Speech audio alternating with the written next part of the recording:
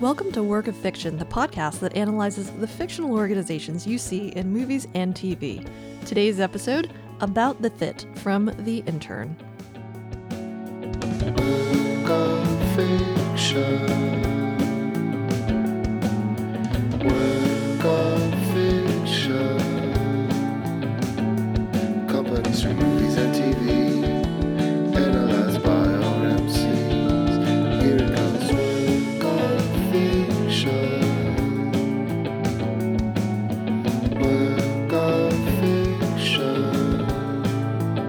Now listen up. I'm Paula Sizik, and I'm here today with my colleagues. Jane Garza. Dr. Kim Perkins. We are members of Nobel, an organizational design firm that helps teams adopt new ways of working. And every month, we like to take a break from helping real organizations change to discuss fictional leaders and their organizations.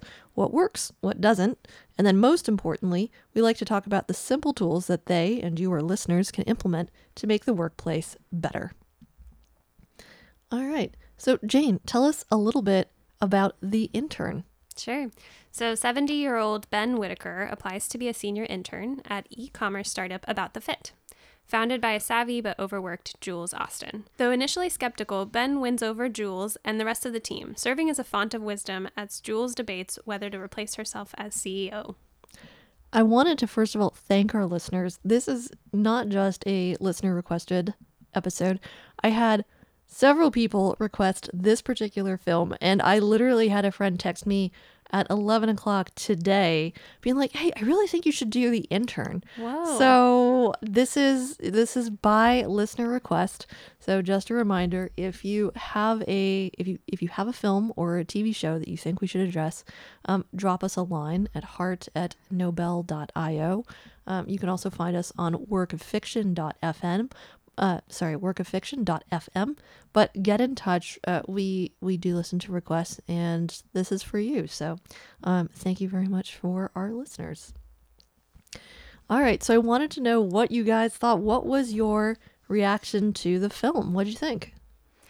I actually really dug it. I thought it was going to be goofier, like people bumbling through having a senior intern and everyone making weird comments about that and not treating them very well, and then learning to work with a senior intern. But it was less of that and more about just like generally building relationships, which I enjoyed.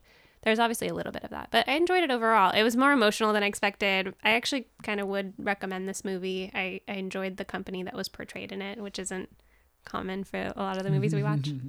Yeah, true. I found it very well crafted. I felt like they conveyed a lot within little touches, and that was great.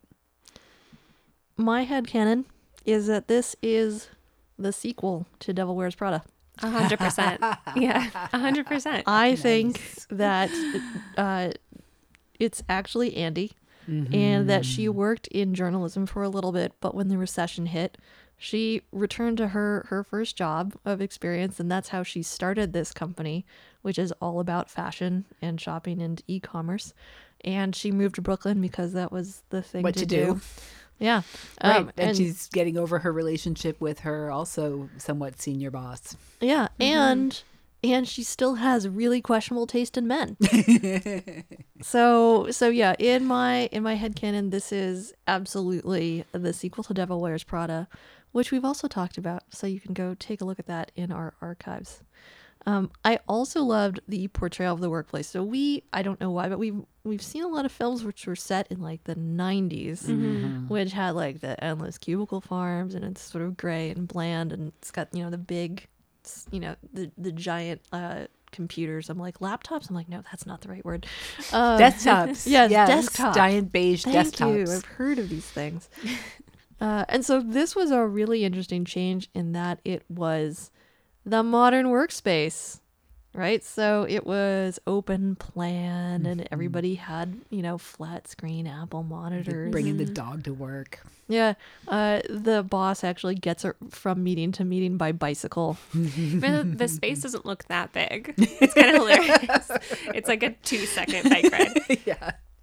Yeah, no, I totally agree. And I feel like you know, if you watch shows like Silicon Valley, there are modern offices portrayed in movies and TV, but often they're like over the top, or not even over the top. They portray a real example of what's happening in a lot of Silicon offices, where it's just like ping pong balls and kombucha on tap, et cetera, et cetera. But I thought this was like a good balance of it's modern, but it's not like they're playing with Nerf guns every hour. Right. Which is something we do all the time. Oh, yeah. We shoot each other with Nerf guns.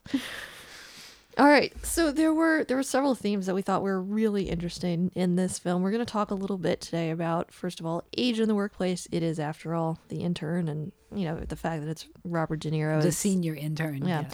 Yes. Then I want to talk also a little bit about self-awareness and the founder's journey, right? Because as much as this is about the intern, it's about the intern's interaction with the founder of this company. And then also really wanted to talk about work-life balance and scale, because this is a startup story. Again, as much as it is any one employee, it's about how this organization has expanded and grown and how you manage those changes that the company is going to go through. So we'll go ahead and dive right in with the first, which is, of course, age in the workplace. So the very first thing that I wanted to do is to absolutely destroy this myth of like millennials and Gen Z in the workplace versus boomers in the workplace. Kim, did you want to say anything about that? Yeah, let's just put a knife in that one. Because, you know, there's a lot of research and a lot of it talking about how the generations are different. But a lot of that really can come down to a cohort effect. And it is true that once you are out of your 20s, you kind of forget what it's like to be 22 again. I have some, you know, as a person who's well into the Gen X category, let me just put it that way, without copping to anything in specifically. But we, you know, I sometimes find myself giggling when I hear people who are like 28 years old say, oh, these 22-year-olds these days are just like, what's with them? Because the fact is that a lot of it is what we would call a cohort effect, which means that this is what 22-year-olds are like until they learn more things, and they're like 28-year-olds, and then 28-year-olds kind of look like that to 35-year-olds, and on and on. So it's not really about the generations being that different. Everybody wants the same things out of work. Yeah, it's more like looking back on life stages. And being Yeah, like, oh, life stages. Yeah. So, Kim, as a Gen Xer, and yes, I'm going to do this the entire podcast. As a Gen Xer. Until it gets old. As a Gen Xer, so you have the fortune of working. Well, I didn't die yet, and I work with a bunch of millennials. Yes, that's. I wasn't suggesting death, but thanks for jumping there. Sure, of course. Ugh, typical Gen Xer, I know, always so sardonic. morbid. Ugh.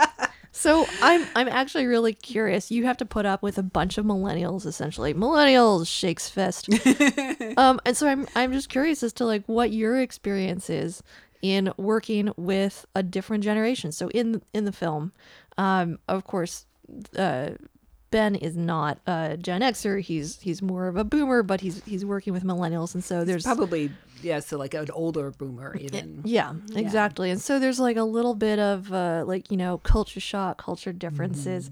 Obviously, it's not that extreme, or maybe it is. Tell me what your experience has been. Well, the thing that I kind of liked in the movie that I really noticed was that he keeps his mouth shut about the whole thing. He doesn't really say, "Oh my God, what's a mouse?" You know, the way like he runs into an older a person of his generation who he was looking at the ads with.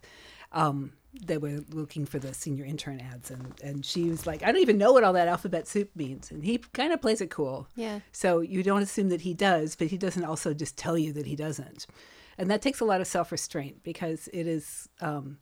What the thing that I really noticed. Okay, so here's the upside. I'm actually a huge fan of millennials, and I need to say this up front because I find that millennials are very defensive about this.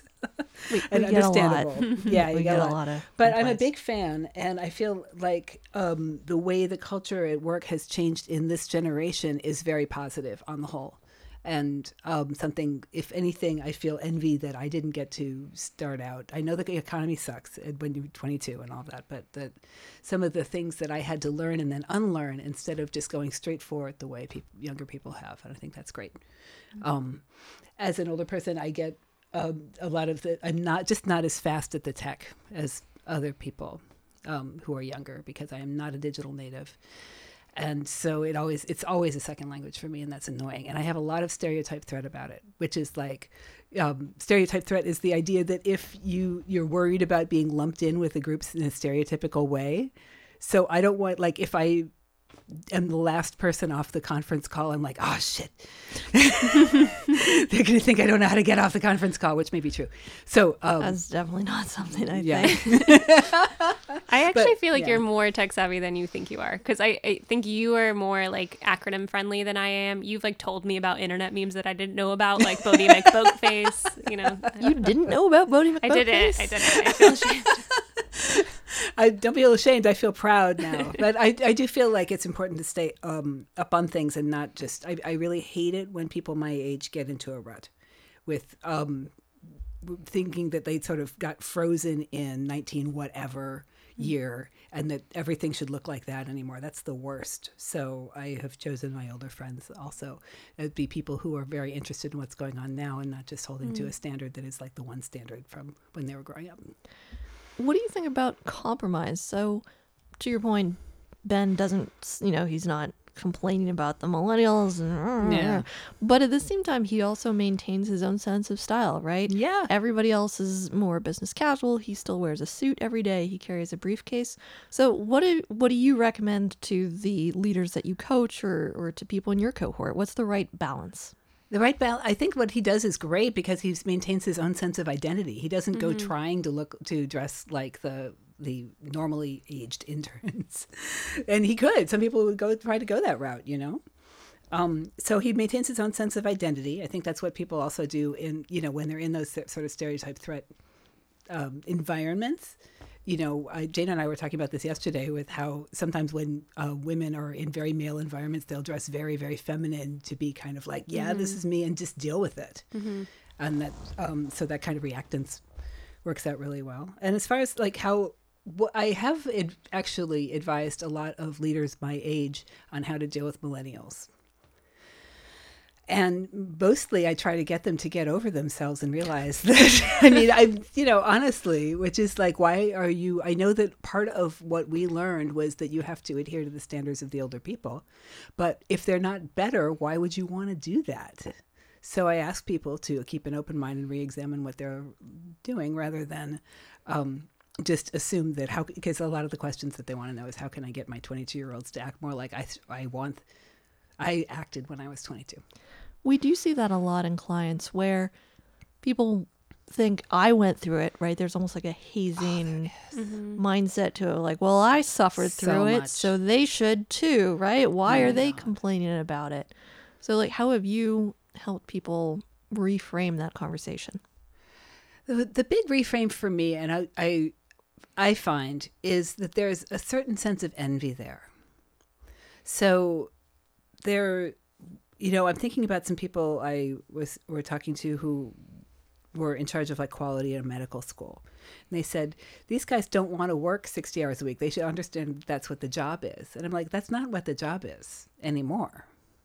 Yes, you want them to be able to make really good decisions when they're very tired, the medical residents. Yeah. But this is no longer a job that is like a vocation where you serve the community because of the nature of healthcare has changed. And so that's going to keep changing. And if you are, so you're going to feel kind of butthurt that you had to do all these things that these people don't have to do. And it's going to feel like they're getting off easy because you learned great lessons from having to do things in this certain way. But that doesn't mean those are the only way to get those lessons. Can get those lessons in other ways. So instead of say years of experience because I'm thinking about some people I've talked to who would insist that people needed to pay their dues, which is something that, Gen Xers complain that millennials don't want to do. And I'm like, look, we're now living in a world where you don't really have to pay your dues because the way that things are done is a moving target. And you have to be very nimble and invent new ways of getting things done, not learn the one true way. Those are two different things. If it makes your Gen X colleagues feel any better, we are $1 trillion in student debt and we can't buy houses. So like it kind of evens out. But yeah, sure. Let's stay a little bit later at the office. No, so Kim, I think you bring up a really great point in that it's like, well, these 22-year-olds aren't doing what I want them to do. And so, Jane, as a millennial, I'm really curious as to how you either work with people in different generations, how you position yourself as an expert, or if you will manage up. But how do you establish that credibility when, you're just a kid, quote unquote? Well, I think valuing everyone's input is like step number one. I think everyone's already coming from their own perspective and worried that I'm too old, I'm too young, I'm too female, etc. to have my opinion be valued. And I think in order for people to respect you, you have to like respect their input and where they're coming from and their experience. So that would be number one for me in terms of collaborating with various generations. What about you? I'm curious about what your answer would be for that too. Oh, I just know that I'm right. So I go in. That does the trick. Yeah. I don't know. I just assume that I have credibility. We're going to have to edit this. I don't know. This is some Caught you good off stuff guard. over here, right? I'm asking the questions here. Well, but I think Jane has a point that is most people can make a case that they're too fill in the blank in one way or another. I'm sitting here opposite. I'm the oldest person in the company. You're sitting opposite the youngest person in the company, and we could both be like, "Oh, I'm into whatever for doing this."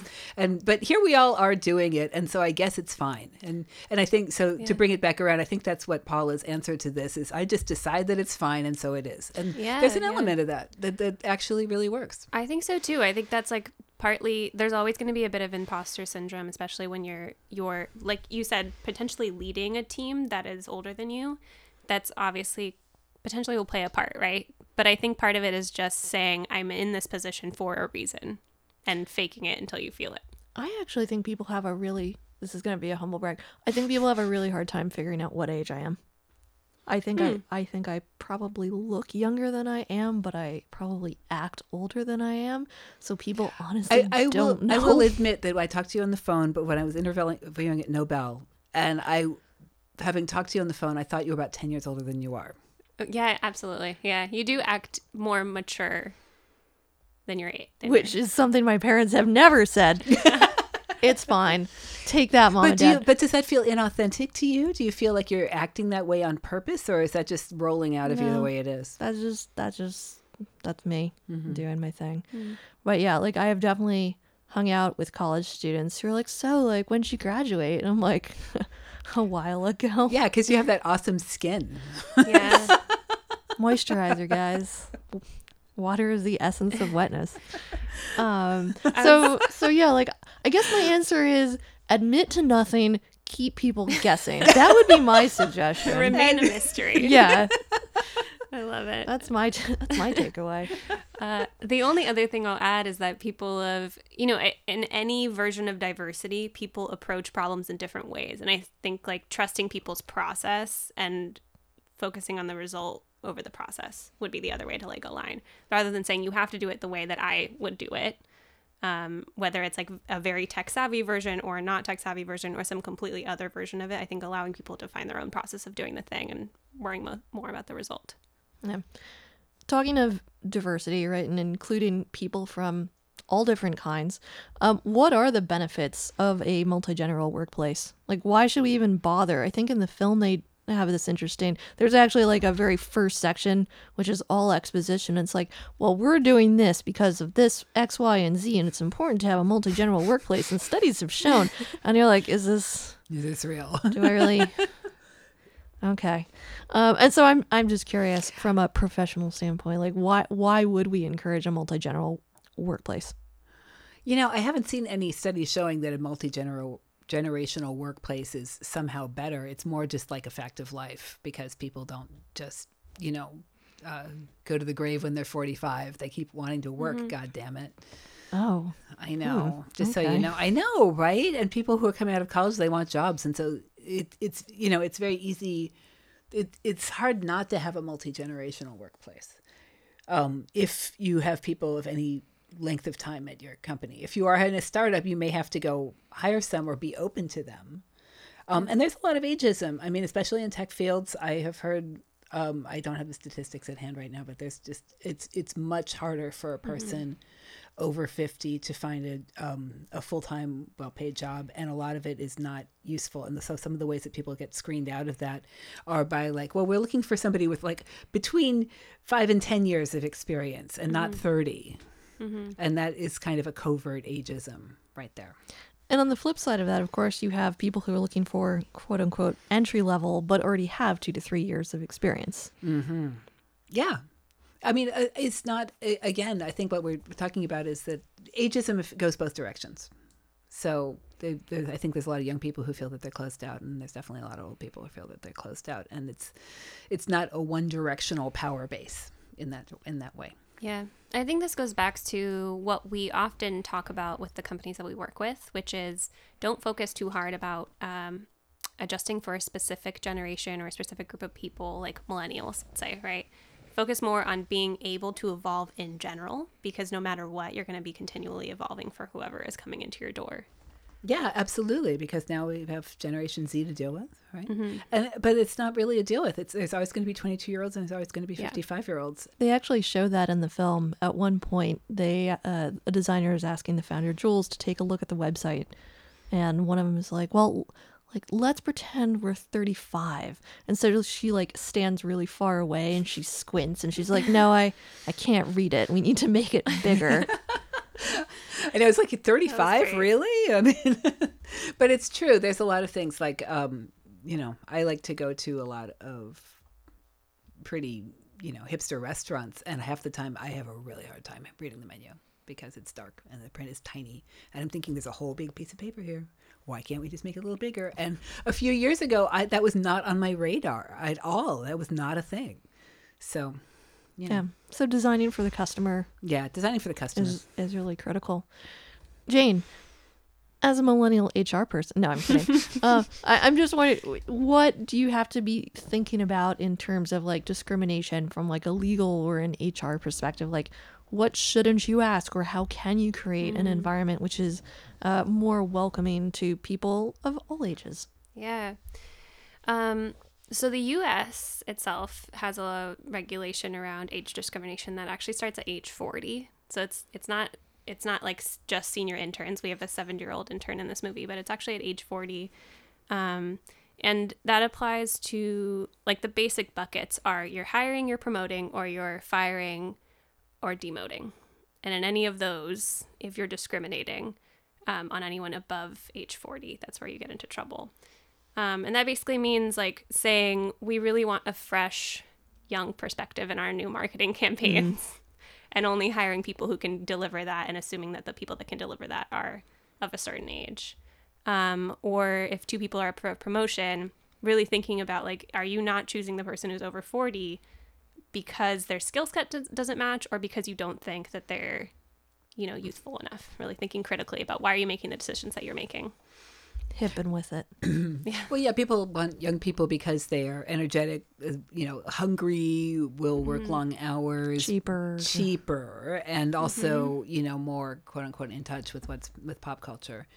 And older people are, stereotyped to be more set in their ways, less interested in devoting a lot of energy to the job. And these things are not real, in the research I've seen, this is not necessarily borne out. People are on their individual journeys. And not everybody just checks out when at a quote unquote retirement age. In fact, more and more people are doing things like, not so much senior interns, I have yet to really see that, but more that people are having what they call third act careers. So that once they retire and retire early if they can from a job that is the bill paying job, to go do more nonprofit stuff, more art stuff. So people really want to give back. I mean, we think about in leadership, generativity is a stage of leadership when it's not about your own progress. It's about giving back to the company or the community or society as a whole. And that's definitely where we see Robert De Niro's character in this. And so that there's a lot to offer. Yeah. So the key thing, as with a lot of diversity, is check to see if you're making an assumption on that person's ability to deliver on the job based on the way they look, the age they are, et cetera, et cetera. Right. It's hard not to, but if you check yourself, you can do better. Yeah. So you're saying check yourself before you wreck yourself? Is that the Fair to takeaway? say, Paula. That's This is fair. I'm just infusing a little I'll bit allow of it. millennial. That's millennial Lingo. humor. Yes. Yes, it is humor. It was funny. Thank you for pointing that out. So, Kim, just going back to a point you made about, Ben is on a journey. He's really had a 40-year career essentially at a Yellow Page factory, and now he's coming back for his second or third act. He's not the only character though. The other character, of course, is his boss, Jules, played by Anne Hathaway, and she's on a journey as well. She is a founder of this startup. And, they talk a little bit about the founder's story in the movie about how she started at a kitchen table and she grew it to now 200 plus employees. And so I wanted to turn it over to you guys to talk a little bit about what does that founder's journey look like in real life and where Jules is in this particular journey. Well, one of the things that, we work with a lot of startups, and around 200 people, between 150 and 200 is often where we come in, because that's where things get a little hairy. I mean, we work with teams that are, have been much smaller than that. But usually a startup will start with one person or a couple of people around a kitchen table in the garage, and they'll make decisions by saying, like the three of us in this room would say, hey, Paula, what do you think? Should we do this? Yeah, okay, let's do this. And it's very informal. And also this is a time when everybody is kind of working their ass off to get to the next level. And then as it starts to grow and as the team grows, and you start to need a lot more structure, and of also the founders, most founders, founders got to found, so they really like to, they like that chaotic early stage area, and when things start to get too bureaucratic and there's too many rules, a lot of times they start to chafe at it. And also a lot of times people do say that founding is great, but it's time for you to go, because you don't want to manage a major organization. You want to go have that new idea and noodle around with it in your garage. So you're probably, in those situations, the founder is not necessarily the person who can shepherd it through these next levels of becoming a solid, stable bureaucracy and having an IPO, et cetera. So a lot of times that's where the founder will make an exit. Yeah. It's a totally different set of skills too. Like Jules is very hands-on. It's a bit like scrappy. She's doing everything. She's doing everything. And as you grow, you as a founder obviously can't do everything. You can't really know everyone in your company that's doing everything. And they list all the problems that they're having. They're very successful in terms of sales, but then they can barely support that with like their tech tools and their customer service, et cetera, et cetera. So it's being able to have the skill set to deal with that complexity and kind of elevate a company once it gets to that stage is the key. I think there is actually a point in the movie where they recognize, like you said, they're going through the list of problems and they're afraid of being overwhelmed, right? Too successful for their own good, where they can't deliver.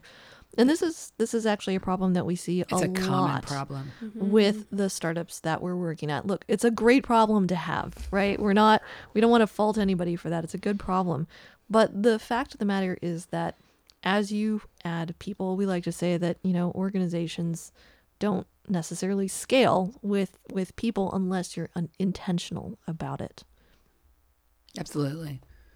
Intentional about how you scale with people in terms of both your practices and your culture. Yeah. And the more you scale, the more that culture. So in the beginning days, like you said, we have 3 people in here. It's pretty easy to figure out the culture and the decision-making practices.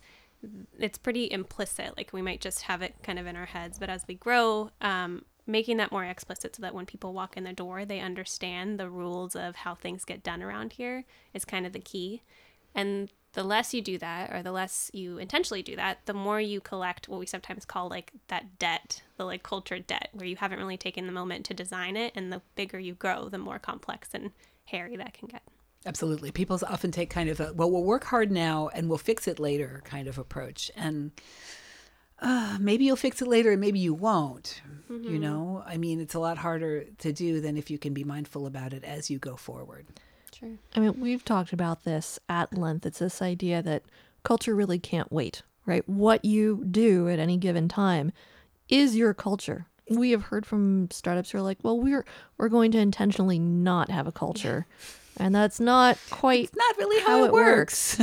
And there's Conway's law, which is, of course, says basically you ship whatever, it's a reflection of your culture and your structure. Yeah. So the messier the work is internally, the more that's going to reflect in the actual tech that you put out or the product that you put out too. Yeah, absolutely. So I'm curious, what do we recommend, right? What are the things that we suggest to founders when they are rapidly scaling, when they are struggling with all of the complexities that come with a growing business? I think like number one, so because we've just been talking about culture a lot, I think I would say as a first small step is to really think about what are some of the basics, the pieces of your culture that you want to codify and hold on to. And it can be like 3 things, so not to get overly complicated. Sometimes we work with startups that have gone in completely the other direction and have done like the kitchen sink approach to culture, which means they have like every little thing you can think of. This is more of just thinking of what are those simple, like 3 things we want to hold on to as we scale so that people at least have a direction of how we treat each other, how we make decisions, etc. So sometimes we find it's not just about empowerment, because the people who are attracted to startup culture tend to be very get it done kind of people. And sometimes you know, if there's 10 problems and 6 people, then each person will come up with an independent solution to that problem, and now you've got a great deal of complexity. Which of these 60 solutions will be the one that wins out? You know, so that's a problem that we see often with startups, and as opposed to what we see with bureaucracies, which is that there's more of an elephant in the room that nobody wants to deal with, and so nobody feels empowered to do with it. You know, so it's a different problem, not better. A lot of the startups that we work with, especially when they're in that transition phase, sometimes it's around 70 people, sometimes it's around the 200 mark, but they realize that they are no longer operating like a startup, right? They've hit enough people where they aren't as agile and nimble, and you can't have everybody making the decisions. And some startup founders will really rebel against that. They'll be like, no, we're going to hold on to what made us a startup, right? And unfortunately, this often leads to chaos. You want to have it be flat. You don't want to have a hierarchy, right? Like, no, everybody should still make decisions. But what we find is that whether you like it or not, hierarchies do start to form. There are going to be people who have expertise, who are natural leaders, who will come to the fore.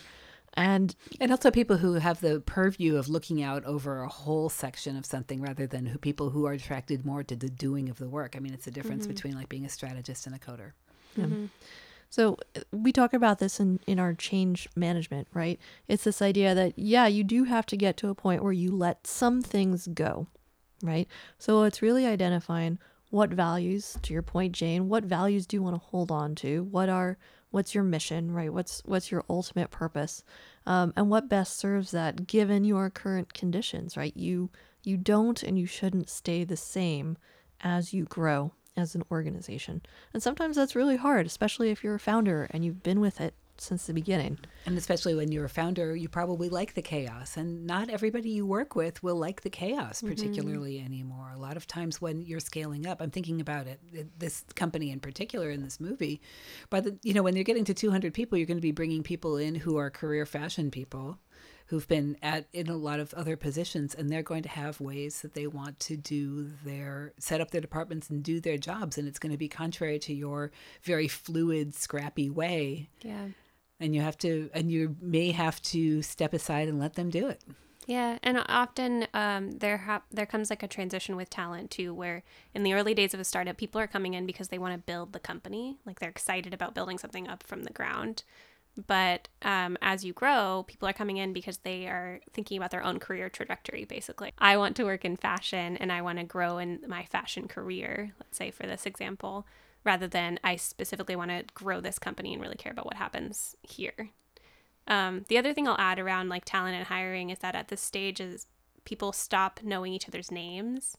And so just really thinking about how you can continue to help people understand what teams exist, what new roles are popping up, what new responsibilities are around the company, because it's really hard to design work together or even collaborate together if you don't know who's across the hall. So what do you guys think? Should Jules step down and put in a founder? I would say that's the big conflict throughout the movie, right? Is Jules going to find a replacement for her so that she can have more work-life balance, that she can step back, hand over the reins, give it to someone who, quote unquote, knows better about these things, can install more process? Or is this her baby? As she even points out, she's like, well, nobody replaced Mark Zuckerberg, even though they did bring in Sheryl Sandberg, who did institute some process, but whatever. It's just a movie. Anyway, so is there a right time to oust the founder or have them hand over the reins? Should they take over more of a founder role? What do you guys think? What have you seen? I think it depends on the founder. It's hard to tell with Jules because the way they portray her in the movie is like she can do everything really well, including helping the warehouse workers box up the clothes and customer service and, any other thing that you throw at her. So it's hard to tell, like, will she be good at this or not? But I think it depends on the founder and their skill set. And to your point earlier, Kim, do they want to be an inventor, creator, spinning up new things? Or are they interested in this other part of a company's life cycle where you're actually just like building out what happens next for it? Yeah, I'd say that's really definitely about their preferences is a really big deal, because a lot of founders do chafe at having to have a board to report to and all of the things that are conventions of larger companies. Mark Zuckerberg's kind of a rarity here. And I think that there were a lot of cases earlier in the life of Facebook, there were a lot of situations where they were thinking internally, maybe this is not a great idea. Maybe we should get this guy out of here. And that's not to say that this is that, I'm hedging my bets on whether continuing with the same founder at this stage of the company was really the smart thing to do. I don't know if it may depend on at what point in its company's trajectory you look at it. Yeah. But I'm in favor of the founders moving on. As I said, founders got to found, and there will be other ideas that they will enjoy developing. Part of my dissertation was involved a concept about entrepreneurial passion. So, and that was the idea that people who found companies have certain identities that they're enthusiastic about. So it might be as an inventor of new ideas, and it might be as a developer of a thing to make something happen in the world. And whichever these identities that they have are the ones that they will keep pursuing over and over. And generally, if they wanted to be a bureaucrat, if they wanted to be the CEO of a major company, they probably would have gone in a more corporate path from the beginning and not been a founder. They were really the right fit for that a lot of the time. Yeah.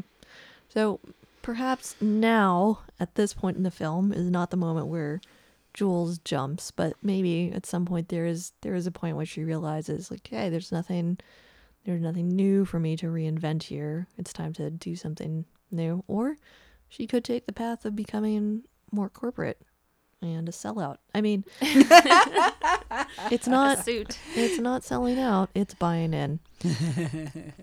What about the work-life balance, right? A large part of the reason that she's even considering stepping back, right, and bringing on a CEO is because the life of a founder is so demanding. It's, Jane, as you pointed out, she can do everything. She is at the warehouse. She is answering customer service calls. Right. She's the last one in the office answering emails. She's checking her laptop at night. She's on the phone. She is always involved. So what advice do we typically give leaders when they are really struggling to carve out time to address their home life? Well, my thing, I'm looking at Jules. Why are you doing this? Mm-hmm. You don't have to be doing this. You have customer service people. You have warehouse people. You don't have to do everything yourself. And that's something that I think it's hard for all leaders to let go of, whether they're a founding type leader or whether they are just, people who end up being leaders are often very high performance people who are interested in everything, and also people who think they can do it better than you. And you have to delegate. And that's the first line of leadership, is that people. And so I think we find ourselves wrestling with a lot of leaders to say, look, you have to, yes, it is cool for you to know about this thing. But if you are doing it, then you are not leading it, because leadership is getting work done through other people's efforts. So you can't be everywhere at once. So why are you doing this? Stop doing this to yourself. Go to SoulCycle. Yeah, totally. That's exactly what I was going to say. Like, delegation is scaling. How can you possibly scale if you don't have someone else helping the customer service team up their game or helping the warehouse team change how they approach that. So then how do you stay in touch, right? Like that's what people always complain, like, oh, you're a leader, like you lose touch with your customers and you forget where you came from, right? So how do you then balance this need to delegate, which absolutely exists, with, you know, an equally compelling demand to stay aware of what's going on at the front lines? Well, this is probably a very niche and specific example, but I don't think you need to disconnect completely from your customers. Jeff Bezos, I think, famously gets emails directly from his customers because he likes to hear stories around like what's happening with orders, and he uses those as data points similar to like actual numerical data they get. But I think that would be one thing, is like you don't completely have to take yourself out of the process, but out of the day-to-day and like the elevating of the process and training, etc., you shouldn't be the one doing that. And it's hard because a lot of times what, you know, you want to do it.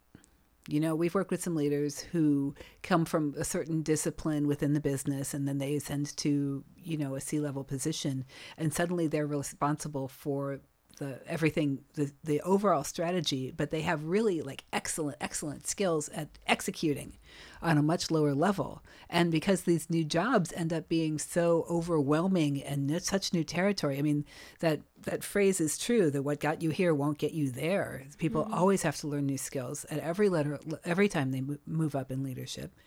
And people end up wanting to do the thing that they feel comfortable with. You know, if they're a coder, they want to code. If they came up through finance, they want to have a look at the books. And you cannot do that when you're moving into those positions. So as a founder, of course, you were doing all of that at once. You were doing the books, and you were putting the product in boxes and doing all of these things. And some of that is probably very gratifying because you know that you know how to do this. And you have to let it go anyway, even though it's so comfortable. Yeah. And part of that is it's comfortable because you know how to do it, right? Finally, it's like something you actually know how to do, yeah. Whereas a lot of time as a leader, you're facing things where you don't know, you haven't done it before. Exactly. There maybe isn't a great answer, right? And so, yeah, it's nice to do a thing where you're like, yes, this is the right answer. Absolutely. And I think that's a trap that all the leaders fall into, both founders and non-founders. Yeah. I wanted to actually talk a little bit more about leadership skills in terms of self-awareness. I think that both Ben and Jules actually have a really, really high level of self-awareness on display throughout the movie. And so I wanted to talk a little bit about that. First of all, of course, what is self-awareness and why do we care about it in terms of leadership? Well, self-awareness is nothing less than the bedrock of leader development. So if you can't be aware about what you're doing, if you can't reflect on what you're doing and notice this, if you're just kind of in the flow of it and refuse to step out of looking at it and analyzing it, there's no way you can really proceed as a leader because you'll always just be shooting from the hip. So self-awareness is an understanding is being able to be aware of what your internal thoughts and sensations and you know, prejudices and biases are, as well as being able to read the room and see what's going on outside and respond to external to information and to be able to synthesize those two. That's what the self-awareness we're looking for. Are there any examples that you guys noticed in particular in the movie or that you've seen in leaders in real life? Around self-awareness, I feel like one of the first times we see Jules interact with Ben, they have a quick conversation. It's like supposed to be 5 minutes, but it ends up being 2, I think. And as he's about to leave, she stops him and she's like, "You'll get used to me." And I think that's partly her realizing, like, I'm rushing him through. I'm barely listening. I should pause and like give a little bit of transparency or vulnerability. And that to me feels like self-awareness, but maybe not self-management. So she's like aware that this could come off a certain way and she doesn't want it to, but she's not necessarily managing her own style in order for it to not come off a certain way, which I thought was interesting. I love that point. That is like the beginning of self-awareness when you can notice, and then it takes a little bit more level of mastery where you can notice and make it not that way. Mm-hmm. Mm-hmm. Yeah. She also does the same with her husband or talking about her husband. She's like, you know, when she finds out that he's been cheating on her, she doesn't actually want to break up with him because she's like, let's be honest, I'm really difficult. And am I going to find someone out there who will put up with me? Which is a little bit heartbreaking, but it's a Nancy Meyers film, so of course. They're so hard on her the whole movie. Like everyone keeps saying how difficult she is, and I really didn't feel like she was that difficult. I didn't feel like she was that difficult either. I mean, compared, we see a lot of difficult people in this. Yeah. business. Well, she's learned a lot from working, of course, with Miranda at whatchamacallit, right, in Devil Wears Prada. So I think she's keeping in that. No. There's one thing that I found unrealistic about the movie, just, going back to the age thing, was that the younger guys were asking the older guys advice on stuff. And nobody ever really asked me advice. Nobody says to me, as a middle-aged person, Kim, what do you think about this? That's not true. I've been asking you things as a Gen Xer this entire podcast. Okay, this podcast. Do you want people to? I feel like older people feel like they have actually, gone through some battles and learned some stuff, and that they are often dying to tell you what it is. And I think that young people experience that, and I know I did when I was younger, as I know better than you. But it's more like we're just like, please take my gifts, or I relate to that experience, and here's how it played out for me. And it's not even, and it's, so I guess what I'm saying is it's not really about, I often find myself trying to help and give some advice, but I know that I can't, because everybody got to go through their own stuff, And so a lot of times when I say it, I'm not really saying it like, I know what you should do and I know better than you. I'm saying it more like, I relate to that experience because I have been there too. I think Ben does a really good job of holding back. Yeah. I think it would be really easy for him to tell all those whippersnappers a thing or two about like how to treat a lady. Yeah. This is not the language. Robert De Niro does No, he a great doesn't job. use this, which is the great thing about him. Yeah. Yeah. But there is, again, self-awareness, right? There is Yeah. a lot of restraint. And I think you can tell, like, there's definitely facial expressions and sighs, which indicate that, like, there are things that he wants to say and that he wants to share, but that he realizes people won't necessarily be receptive to. Yeah. And so, but then when people do come to him and do ask questions, they are more likely to take it to heart It's true. and actually make a change. So yeah, I think that both of the characters show a really high level of Yeah. self-awareness, and to some extent self-management Yeah. in this Agreed. particular film. Mm-hmm. And then one of the other things, which was small but really, really critical to the overall success of this organization, is this idea of organizational citizenship. So there's a big running theme trend throughout this film in which there is a desk and everybody just, it's the messy desk. Everybody just drops stuff on it and it drives the founder crazy. And then one day she walks in and Ben has cleaned up the desk. So talk a little bit about what this means and like how this plays out in the real life. Well, an organizational citizenship behavior is anything that you do that helps the community that you don't have to do. So usually talk about them on a team level, so that if everybody's doing extra things, then you've probably got a really super high performing team. But this is a time when he's doing the desk thing when he's kind of underutilized. Yeah. He hasn't been given much to do, and instead of being demoralized about it and just going to play video games on his computer waiting for an email, he looks around for ways to help, and that's a way to gain power and influence in a situation. Do boomers play video games? I don't know. Okay, solitaire. How about that? Yes, that is absolutely. Yeah. I mean, he not only does he clean up that pile of stuff, but he also like notices that the driver is sipping some alcohol and like walks out and talks to him. And he, I think at one point, like proactively is checking in with Jules's assistant to see what he can help with, that kind of thing. But he seems to be, it's like a little bit of going above and beyond. No one's asking him to, no one's rewarding him monetarily or otherwise to do it. And I just thought it was an interesting habit that only he seemed to have in the office. Also. Yeah, what is everybody else up to? I mean, maybe they just have a ton of, I'm thinking if they're in a scaling startup, they have more work than they can really handle anyway. So they're busy doing all of that. Sure. And so that might be a reason to have some interns around. And especially that might be maybe that's the reason we have senior interns, is because they can look around and see things that need doing, maybe more than 22-year-olds. Yeah, well, I think that's sometimes the best application of interns is like often they're misused and used for, get us coffees, shred some paper, do some filing, whatever. But I think it's fun to like have them with fresh eyes approach a tough problem in the situation that wasn't necessarily a tough problem, but with fresh eyes approach a really tough problem and say like, what would you do about this?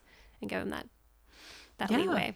Because to your point, usually people are overworked and overly focused on just like the thousands of emails that are coming in every day, all the work. I also just wonder if this is maybe a culture which is focused on performance and metrics, right? And meeting your goals. And so if there's no specific reward or metric around those organizational citizenship behaviors, right? Like nobody is, because by definition, you don't get, extra points. You don't get a cookie for doing an organizational behavior.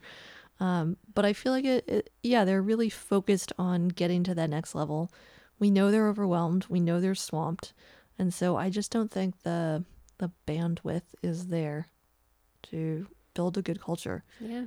And I think that's why everybody really appreciates Ben, because he is thinking about those things and he does make everybody's life a little bit better. Yeah, and that's a great thing is he has about the senior interns perhaps is that he has the smarts to see what's going on and the experience. Mm-hmm. And he's willing to do it because a lot of times when people are doing like the work that doesn't get you a reward, then it's kind of a career derail. So since he's not really into this for a career, then if he's the one who's doing like all the keeping things together, then that works out really well. Mm-hmm. Mm-hmm. All right, so we have been brought in as consultants to About the Fit. What advice would we give them? Where do they need the most help? Either for the founder or the company overall? I would love to work with this team. I feel like that'd be so much fun. They generally, we didn't really talk about this, but the other thing I really liked about that office is that everyone seems pretty nice to each other.